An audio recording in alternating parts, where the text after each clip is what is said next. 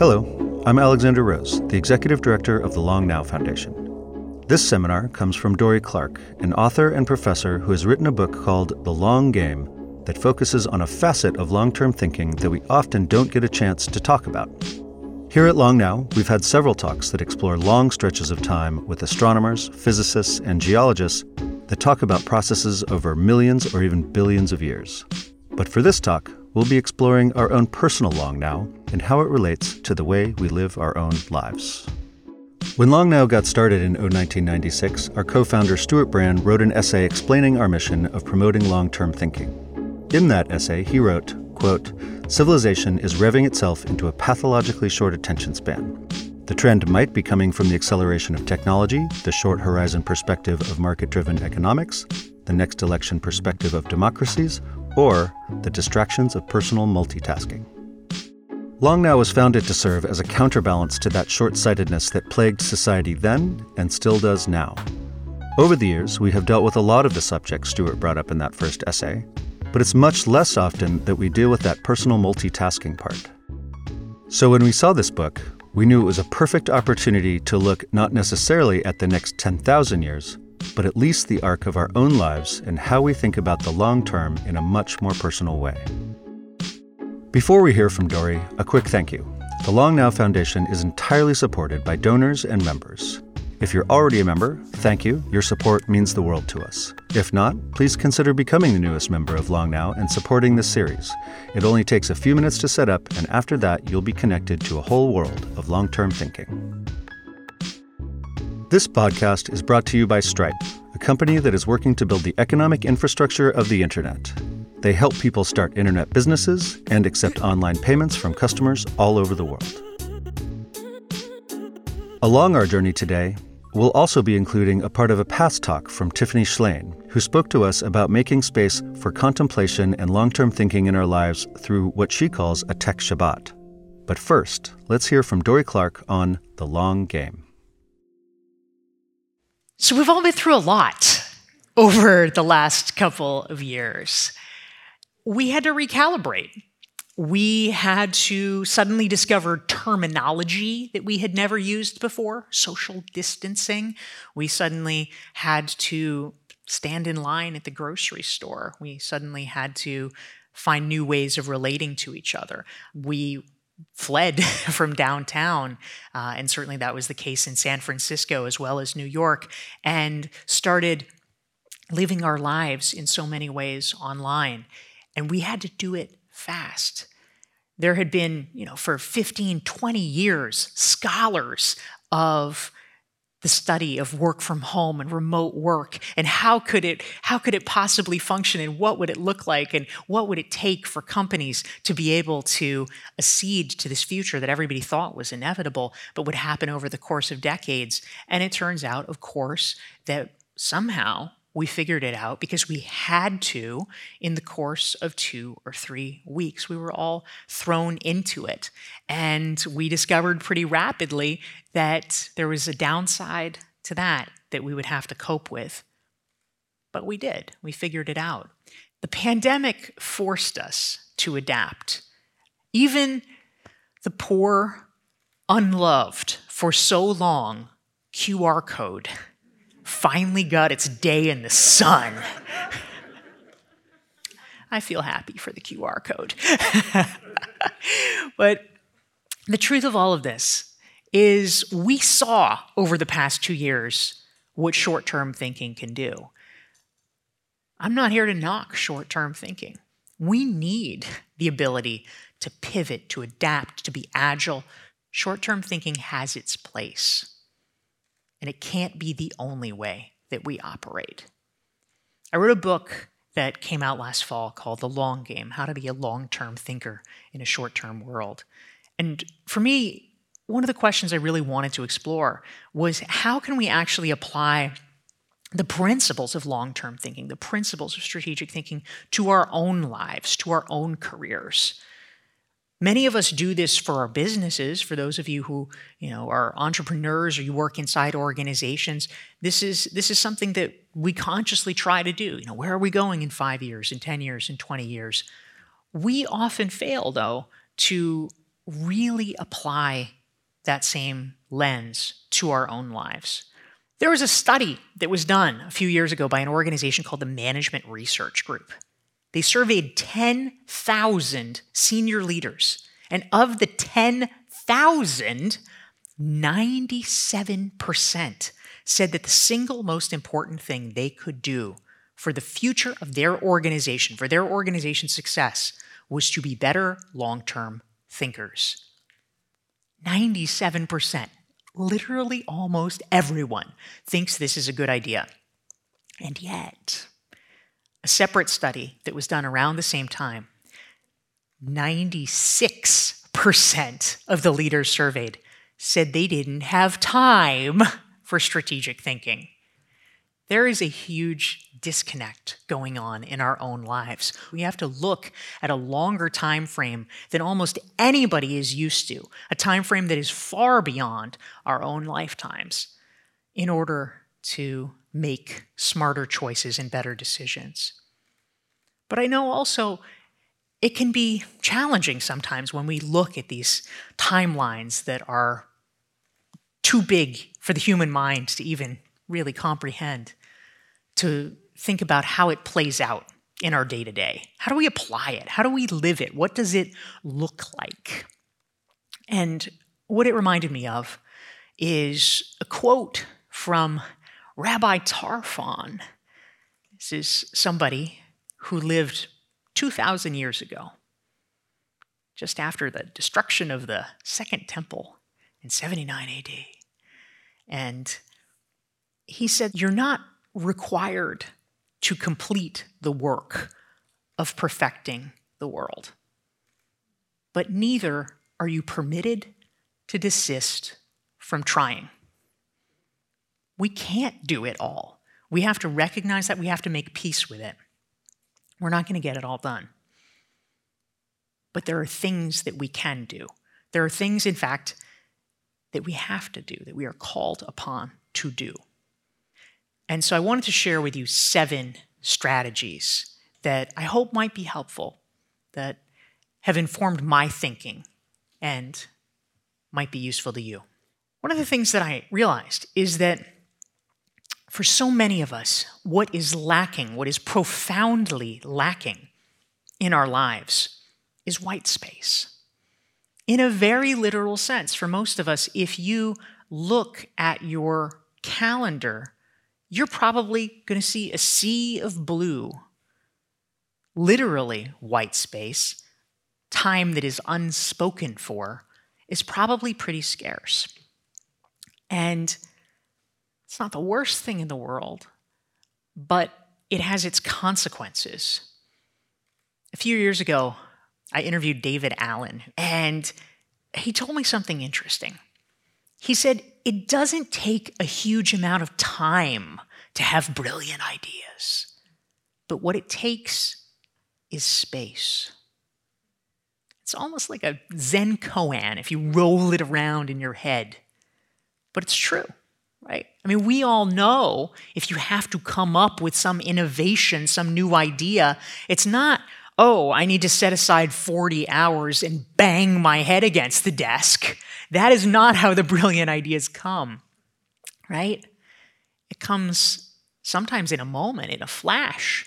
You're in the shower, you're walking, you're jogging, you're doing something.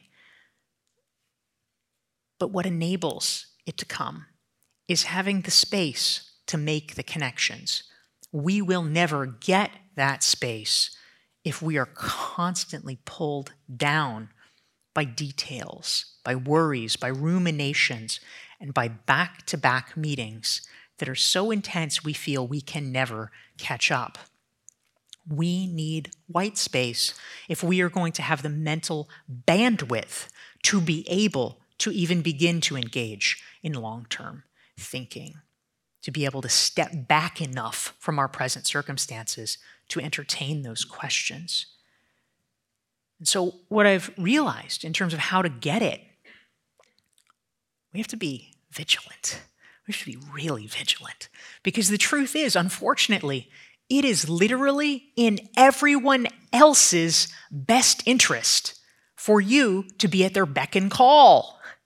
It is way more convenient for other people for you to respond within 5 minutes to their emails.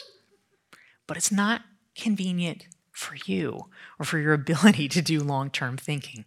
The 4 questions that I like to ask when a request comes through. Number 1, what is the actual cost involved? Sometimes we delude ourselves sometimes. People say, do you mind if I just pick your brain for a few minutes? Or whatever it is. And you realize, all of a sudden the thing you say, it's just a few minutes. And suddenly the call becomes a coffee. Suddenly you're driving. Suddenly there's traffic. And 2 hours later, time has slipped away on something you didn't quite want to do. What is the total cost involved? Number 2, what's the physical and emotional cost of the request? I think COVID has probably put this into sharper relief for most of us. There are times, frankly, when we are run down, times when we're burned out, times that are busy periods. And frankly, things need to clear a higher bar in order to be worthwhile to say yes. We have to think about those things. Number 3, a question that I like to ask is, what's the opportunity cost? We so often, when we are considering a request, say, well, should I do this or should I not do this? That is actually the wrong question. The right question is, should I do this or should I do literally anything else in the universe that takes that amount of time? Our lives are one unit. We have to start thinking of them that way. And 4th and finally, time is always helpful here. As Long Now fans know, how will you feel about this a year from now? Will you feel bad that you said no? Will you feel bad you didn't go do it? Or will it be forgotten?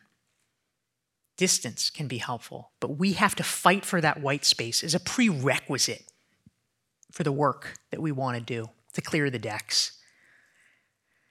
Number 2, if we are ever to truly excel at something, if we're willing to take what's necessary to be great, we have to be willing to choose what to be bad at. What are we willing to give up to get there?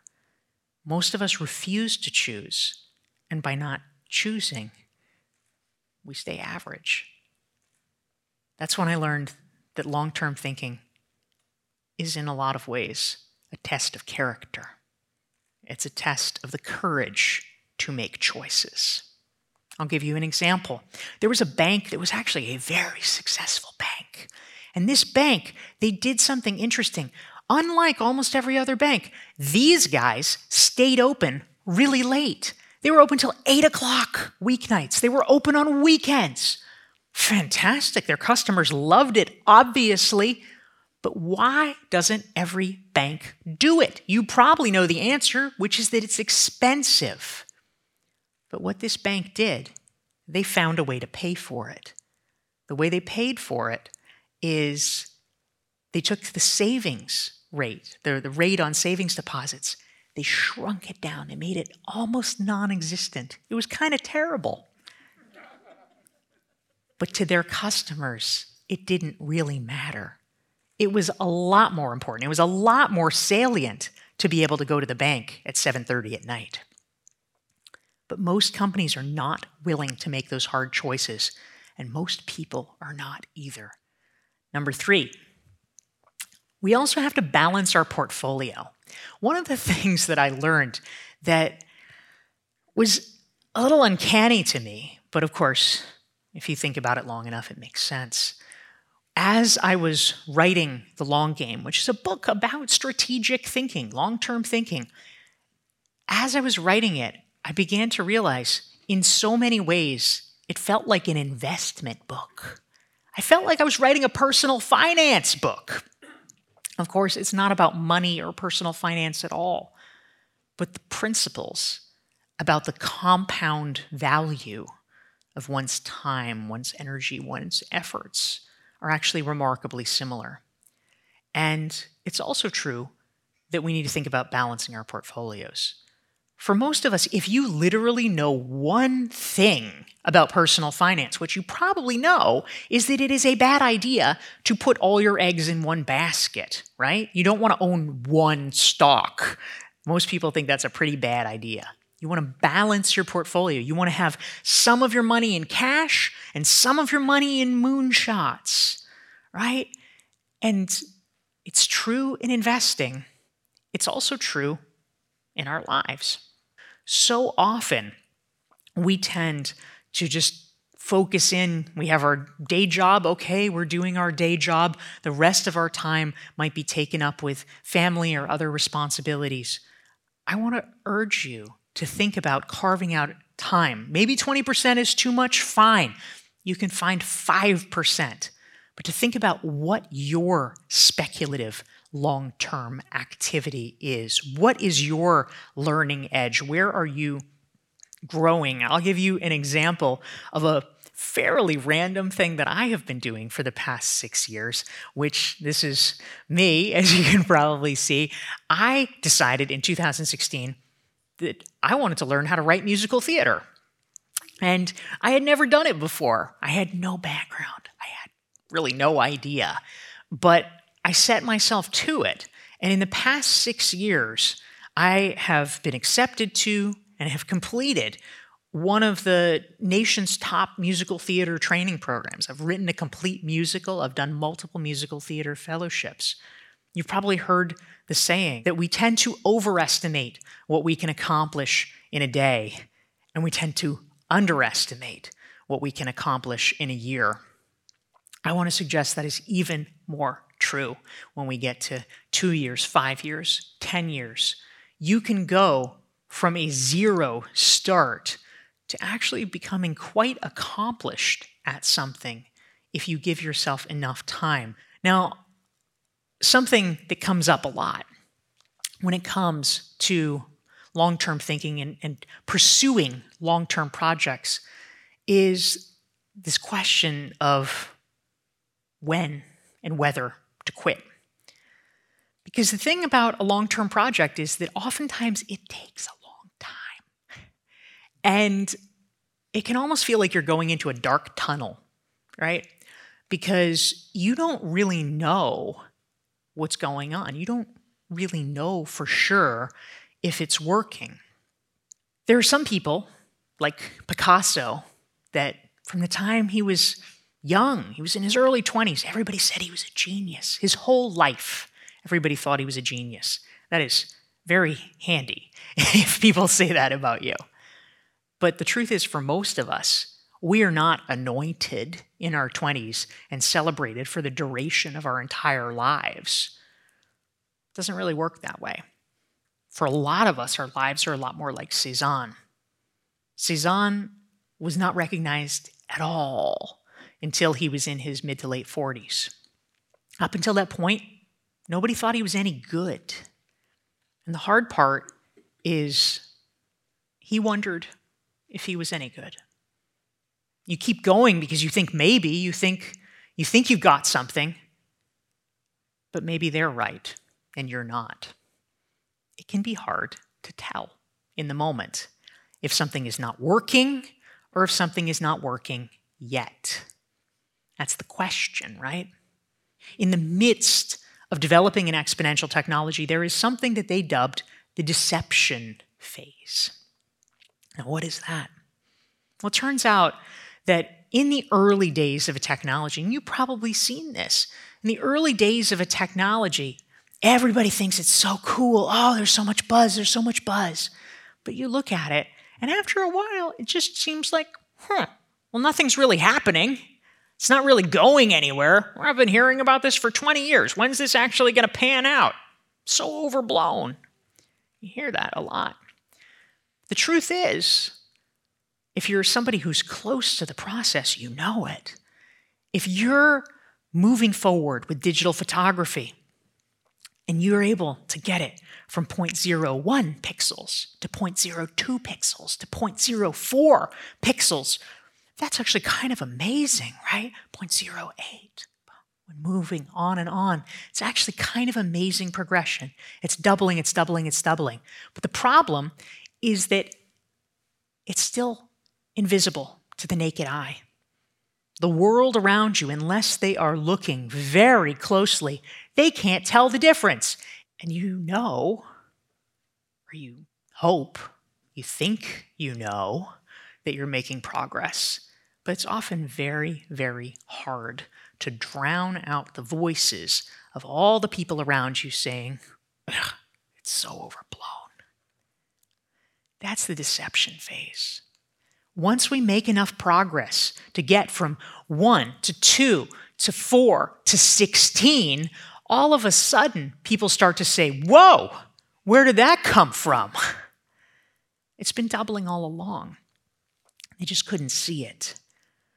But for so many of us, if we're working on a project that's important to us, if we are building a career, things take time. Number 5, strategic patience. Sometimes things do take a while, and that can be exceptionally annoying. I don't like it that they take a while sometimes. But you know what? Being mad at the seed does not make the seed grow faster. It takes however long it takes. We recognize that. But it's also true that we don't have to be passive in the face of it. We don't have to just sit back and wait and hope. We can come up with hypotheses. We can be doing things. We can be testing things. We can be trying things that will help, that will hasten what we're doing. We have to be thoughtful about recognizing what it takes to get there, that it may take longer than we want, but that we're willing to make that bet. We're willing to make that investment. There was an interview a decade ago in Wired magazine. Jeff Bezos was interviewed, and they asked him, what is it that is Amazon's competitive advantage? Why is Amazon so successful? And what he said, I think, is quite powerful. He said, Amazon is willing to invest on a 7-year time frame. If it takes 7 years for something to show a profit, it's okay. He said, our competitors are only willing to invest on a 3-year time frame. They have to turn a profit within that time frame. If they don't, they're going to scrap it. They're not even going to try it. That is the competitive advantage. And I think there's something powerful in that. I mean, you can imagine this is true, right? In most corporations, whatever executive is spearheading the initiative, he or she might be gone in 3 years. Why would they bother? Why would they bother to invest in an initiative that someone else is going to get the glory for? The incentives are not lined up right. But if we are willing to make choices to defer the gratification, because the good news, we're still going to be us in 7 years. The benefits will accrue to us in our lives, in our careers, in the impact that we want to make. If we can be willing to outwait and outlast the people around us, if we can be willing to endure the deception phase for longer, it enables us to tackle bigger, harder, more meaningful, more strategic problems. Number 6, fail fast. We know that failure in many places around the world is stigmatized pretty heavily. You get one chance, you blow it, all right, sorry, no more chances. It's also important to recognize that something is not a failure until you call it. It's not a failure until you stop trying. And I'll give you one example from my own career. I wanted to be in academia. I was one of the, kind of geeky people that loved school. I loved my professors. I admired them so much. And so after I finished college, I got a master's degree. After I finished my master's degree, I said, well, I want to do this. I want to be a professor. And so I applied to 3 different doctoral programs, and I got turned down by all of them. I didn't even have a plan B. I assumed I would get into one. I had good grades. It was shocking to me that I did not get into any of them. I didn't know what to do. And I came up with a plan B pretty fast. I got a job as a journalist, and I thought, okay, well, there's writing, there's asking questions and being intellectually curious. Today, I actually have managed to find a way in the side door. I teach for 2 different top 10 business schools, for Duke and Columbia. I don't have a PhD. I don't have an MBA. I went to liberal arts schools. I didn't even take any college business classes. I was able to climb in the side window of academia by networking and connecting and getting experience and not giving up on my vision of being able to be part of the academy and teaching and learning in things that were important. It felt at the time when I was 22 like the door was being shut forever. But it's actually pretty rare that the door is shut forever. The last point that I wanted to make is that as we think about our own long-term future, our own long-term vision, in a lot of ways, the North Star that we can look to is a really simple question. What kind of person do you want to be? This is a friend of mine. Her name is Alyssa Cohn. I write about her in The Long Game.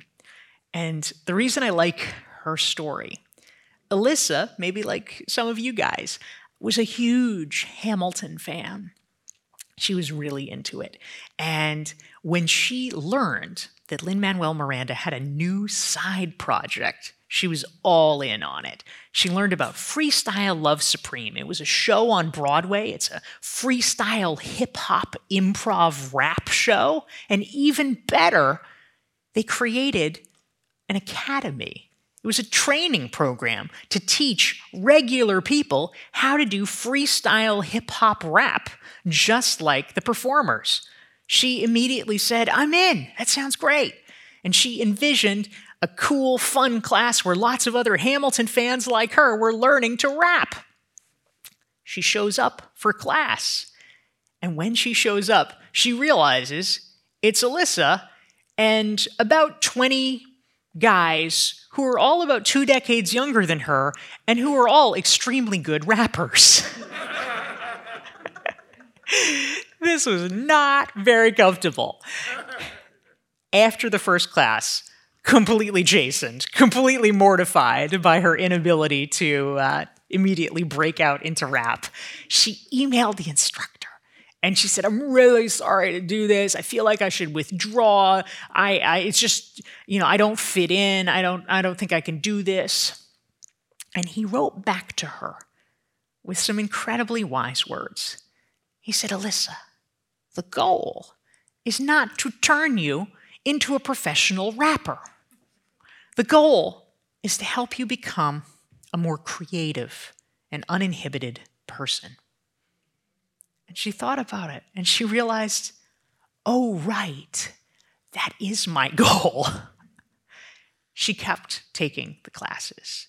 She spent 2 months every Monday night taking the hip-hop, improv, beatbox, rap classes. And just before the world shut down in 2020, she gave a concert performance with her class, and she had friends from all over see her perform improv rap. She got so into it, she even made a YouTube rap video. But ultimately, the question that I think all of us can ask ourselves, as we think long term, as we think about our vision for our own lives and how we want to lead them, is what kind of person do you want to be? What are you optimizing for? Thank you.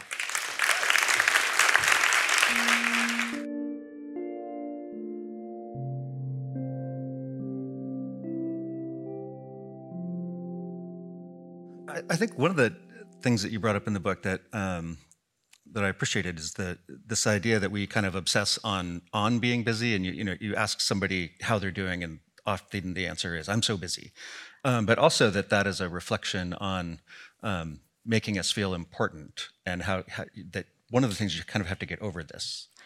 What I came to realize was, in a lot of ways, our In our contemporary American society, so much of our sense of personal meaning derives from work, from the work that we do or who we are in the professional world. I realized that philosophy and theology actually aren't that far off from it. That if we really want to meet people where they're at and address their sense of who they are in the world and what is the impact they can make in the world, that bringing some of these philosophical considerations to bear is important. There's been some fascinating research, notably by Sylvia Bellezza at Columbia University, that's talked about exactly this point, that in many cultures, most notably American culture, busyness really is a form of status signaling, that we are essentially finding a kind of politically correct way of saying, oh, I'm so popular, I'm so in demand, I'm awesome. And it's, we don't necessarily think of ourselves as doing it, but it's actually a little bit obnoxious and we need to stop. Right. Yeah, I mean, I think the true power is being able to schedule the downtime, which I think you talked about. And one of my favorite things is when I'm going to do a trip or something, and then all of a sudden it gets canceled, and then I realize I have this openness in my calendar. But I think it's an interesting idea of how to. I mean, have you thought about some of the techniques for how to do this in your life? Yeah, absolutely. When it comes to actually, sort of managing calendars and carving things out, one of the principles that has been most helpful to me, again, to give a little Silicon Valley shout out, is a concept that Paul Graham, the founder of Y Combinator, has talked about. He's written about manager schedule and maker schedule, and the way that it's sort of played out in his essay was, you think about a manager at a tech company, and they're having meetings, they're supervising things, they're keeping the projects going. Makers, in his world, probably coders, are people who need large blocks of unstructured time so they can dive in and immerse themselves in projects. What I've actually found is that for most professionals, certainly this is true for me, we actually kind of have to do both, right? It can't be one or the other. And so I've modified this. And in terms of my own scheduling, I have, for the past few years, followed a principle where I have what I call maker days and manager days. And so I deliberately try to pack all my meetings into 1 or 2 days so that I'm just kind of going, I'm knocking them out. And then, frankly, those are tiring days. But what it enables, what it allows, is for me to have the completely unstructured maker days. And I use that for writing or for, so-called deep work, which is actually quite effective to be able to do it. It's really hard to get into high quality work when you only have a half an hour in between meetings. I'm actually curious. I mean, it's a little bit of a heavy mantle to be running the Long Now Foundation and to, in some ways, be this paragon of long-term thinking, and yet have to run an organization that has so many day-to-day responsibilities like any organization. How do you thread that needle? How do you feel like you try to live out the principles in terms of how you conduct your work? Yeah, I mean, obviously, if you're trying to run a 10,000-year organization, you have to keep that perspective, but you also have to get some things done, and so that I think it's a balance. But I think what's nice about having that perspective is that and you had a slide up here, is that you don't have to finish the work, and so that I think to that point, to me it's like, how do I start the work in a way that somebody else can finish it and that I can hand it off at some point?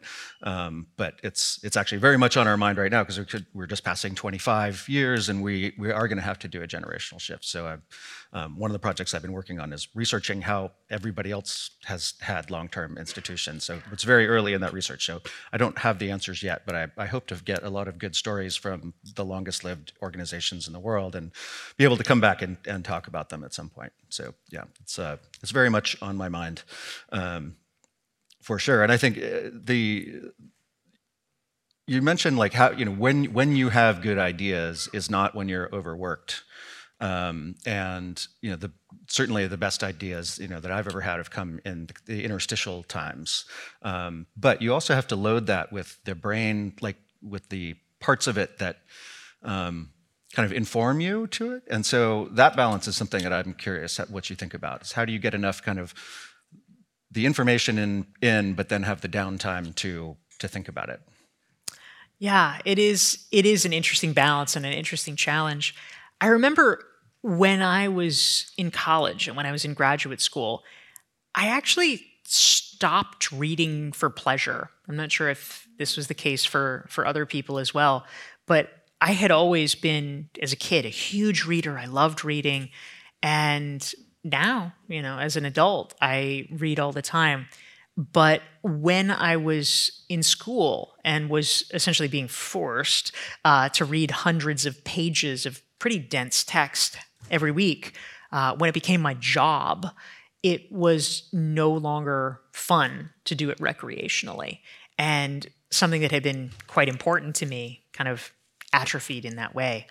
And I think that for me, one of the concepts that I was mentioning in the talk about white space, I think part of why that's so resonant is that what I've come to believe is that for a lot of us, for a lot of, white collar knowledge workers, the truth is most of our jobs are actually pretty cool. Most of it is actually pretty fun. Not all of it, of course. You can't, it would be impossible to dream up a job where literally you loved every single thing.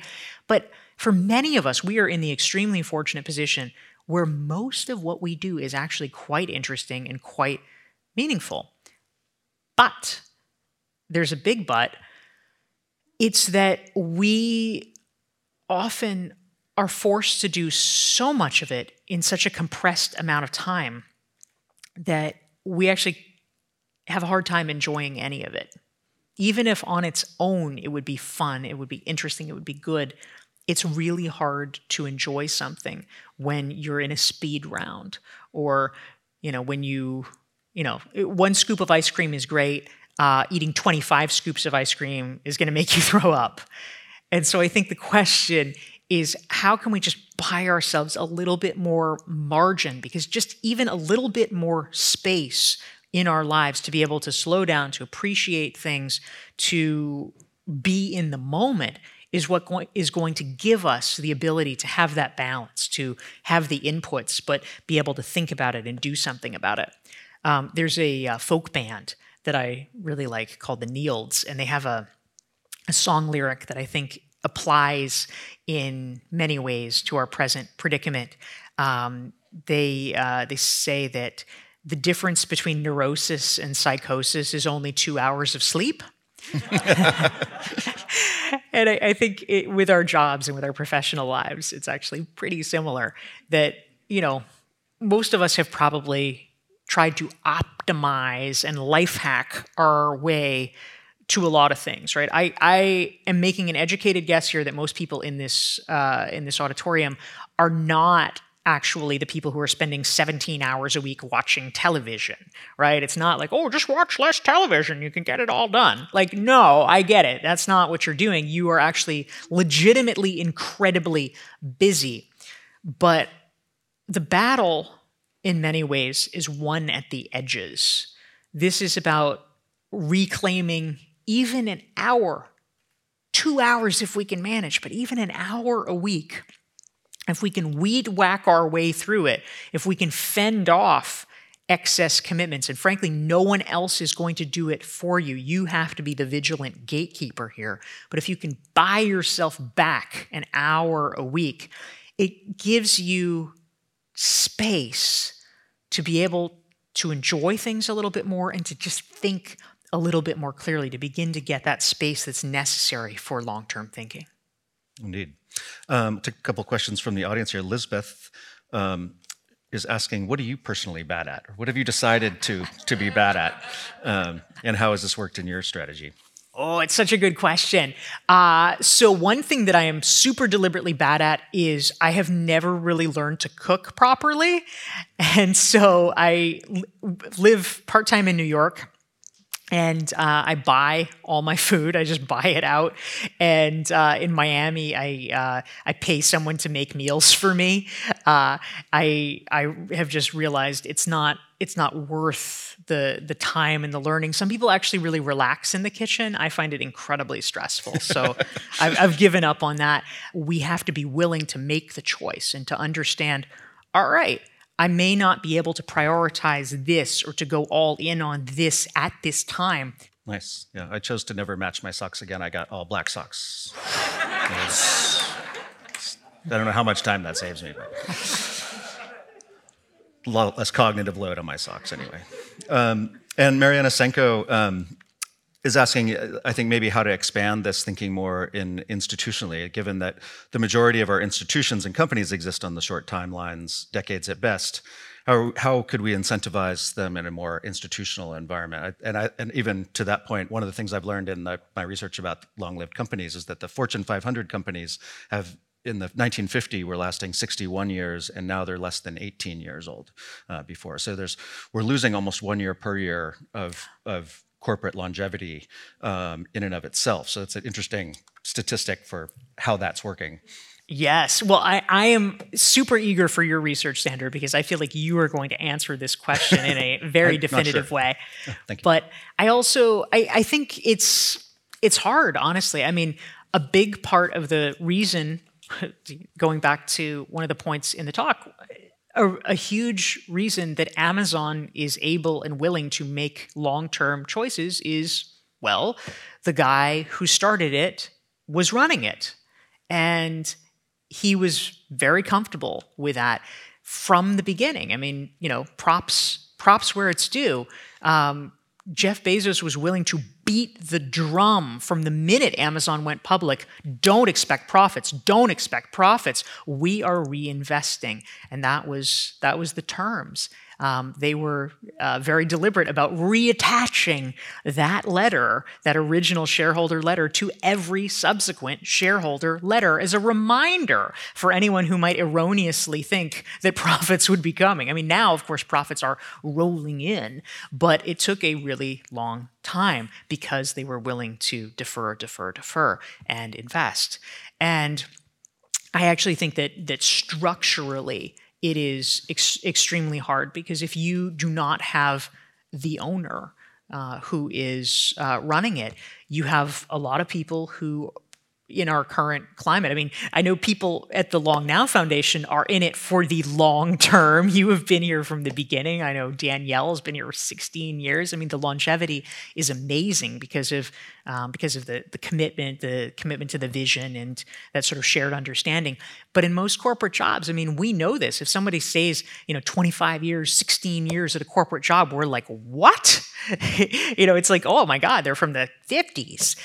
It's incredibly rare. And as a result of that, people are making choices that are optimized for themselves rather than for the entity. And so if you have a super mission-driven organization where everyone is bought into that shared vision, which that's a powerful thing for a company to create, then we might be able to overcome the natural bias of self-interest. But without that, it's really hard to do. Adam is asking, what is some long-term thinking or strategic advice that you think is dangerous or disagree with? That's great. Dangerous long-term thinking. Well, I think that an example of dangerous long-term thinking would be this. In general, we know human nature is optimized for the short term, right? I mean, for any of us, just rationally, if you can have a good thing now, or if you can have a good thing in 20 years, well, sure, let's take the good thing now. That's sort of how we are. We have to consciously override it to become sufficient long-term thinkers. And for some things you need to, because for certain meaningful, hard, worthy goals, you're only going to get there. The only path to it is long-term thinking. In general, that is a good thing. It is worth aspiring to. Where it becomes dangerous is the following. And my friend Marshall Goldsmith, he says that something that we often fail to do, we get so good at saving for the rainy day. We get so good at deferring gratification. Some of us actually err on the side of never properly celebrating our accomplishments. I don't think you could call it a real success for somebody to die at the end of their lives, just having kept their head down and had this onerous, grueling existence because they keep putting it off for another day, another day, another day, and they never actually get to enjoy the fruits of what they've done. And it doesn't mean you blow it. It doesn't mean that you are celebrating excessively or you're not putting aside money for charity or for relatives or things like that. But I think this kind of abstemiousness can become a self-perpetuating cycle. And it's important to celebrate the victories, and it's important to enjoy our lives along the way. Yeah. No, if you've ever sat with somebody who's passing away, they never sit there and say, I wish I worked harder. They usually say, I wish I took that vacation. So, yeah. So we're gonna wrap this up, but Kevin Kelly is going to get the last question. What is your 10-year project that you are working on? So my 10-year project, I alluded to this a little bit during the talk. I went to see Fun Home, which won the 2016 Tony Award, a really amazing show. And the truth was, I had lived in New York about a year and a half by that point. I had only been to one Broadway show. I really hadn't taken advantage of that. But I saw this show, and it just hit me. And I went home, and I woke up the next morning, and I was seized with this feeling, with just this sense that I needed to learn to write musical theater. And I decided to pursue that. And I have done so since then. And so I've taken, trainings and fellowships and moved it forward. But what I've come to learn is that the average show, it's a long process. It takes about 7 years on average, 7 or 8 years for a show to go from inception to actually making it to Broadway. There's a lot of steps along the way. So in 2016, I decided that I would create a 10-year goal for myself to have a show on Broadway for the 2026 season. So we're in 2022, so I'm working on it. Thank you so much. It's really great. Thank you all. A key part of Dorie's strategy for bringing long-term thinking into our day-to-day lives is the idea of white space. That means actually scheduling downtime, just like you would schedule work time, in order to develop the mental capacity for long-term thinking. Similarly, in a past talk with filmmaker Tiffany Shlain, she discussed the benefits of her practice of taking a tech Shabbat, a day where she and her family don't use screen technology every week in order to reflect on and appreciate life. So my father, he was a surgeon. He wrote actually a lot about the brain and eye contact and how much that shaped evolution. And about 10 years ago, he was diagnosed with brain cancer. And he was given 9 months to live. And we were incredibly close. When he was dying, all I thought about was being present and what does it mean to be present? And he was very present. He was a very present person. People usually said, he made you feel like the most important person in the room. The same week I found out that he had brain cancer, Ken and I found out that I was pregnant. And so it was like this 9-month period that I can't really articulate, although all I just thought about was life and death.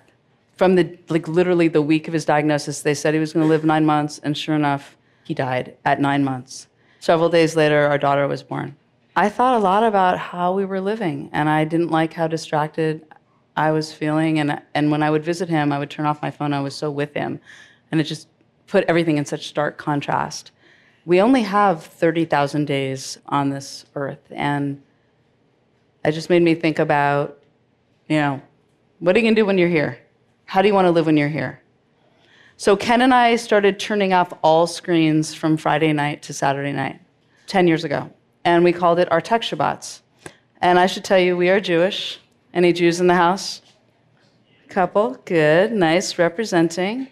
We're not religious Jews, but we love the rituals, and we love this ritual of Shabbat. But we used to just maybe do a Friday night dinner, and that was it. But really what Shabbat is about, if you're a really religious Jew, is a full day of rest. And if you are a religious Jew, you do not drive, you do not use electricity, you don't use money. You don't do anything that's work-related for a full 24 hours. Actually, they say 25 hours. Now, what's really interesting is that every different culture had a day of rest as a value. It was different days of the week. It's called the Sabbath, Shabbat. But every different culture had one, but really only the most observant people do it now. And my favorite Jewish philosopher, Heschel, called it a palace in time. And I love this idea that it's one day that, remember when on Sundays when all the stores used to be closed? And the day felt different, right? And now we don't really have that as much anymore. I like to think that Buddha, he was in a state of Shabbat just all the time. Because he was totally present, always. And I love that this is talk about long-term thinking and the long now. This is a thousands-year-old idea. And there's some serious wisdom in a full day of rest. It has been around a long time. I mean, it is the fourth commandment. It is above do not murder, is take a complete day off of work. And what does work mean in the 21st century? The screens. The screens are such a combination of absolutely everything. They are, of course, leisure and connecting, but when you have to photograph and filter and caption your leisure, that's work too. So we never get a moment off. And when we do this day off, it is our favorite day of the week. We've been doing it for 10 years. Now, an interesting thing about Shabbat is it's supposed to be a day of joy. It is not being deprived of your screens. It is not being deprived of working. It is actually everything you get back. Even if you're a religious Jew, it's a mitzvah to have sex on Shabbat. It's supposed to be a day full of delight. And I think that we need to bring this concept back of a true day of rest. What does that mean today, to you today in the 21st century? And what is your palace in time? And every great wisdom practice, and again, I'm not a religious person, but I love thinking about the essence of what the wisdom is about. Every wisdom practice talks about the importance of silence and reflection. And we have created a society where there's absolutely no room for any reflection. The minute you have a second, you pull out that phone. The minute you have a moment, you're optimizing and listening to a podcast and doing and being, and there's not a second to just be and think and reflect. And there's a couple miraculous things that happen when we turn off the screens once a week. And one of them is when we turn off the screens, talking about time slows down. Because, when you're on the technology, everything's going so quickly. And even Einstein's theory of relativity was that things are relative to your state of motion. And on the phones, our state of motion is going so fast all the time that it's just like speeding everything off. When you turn it off, it slows down. So this is what I think our Saturdays feel like. And remember how I told you how I'm in a constant state of want online? When we turn off the screens, I am in a constant state of appreciation. When you're online, it's everything you don't have and everywhere that you're not. And when you turn it off, it's like, look at what's right in front of me, my home, my family, these flowers.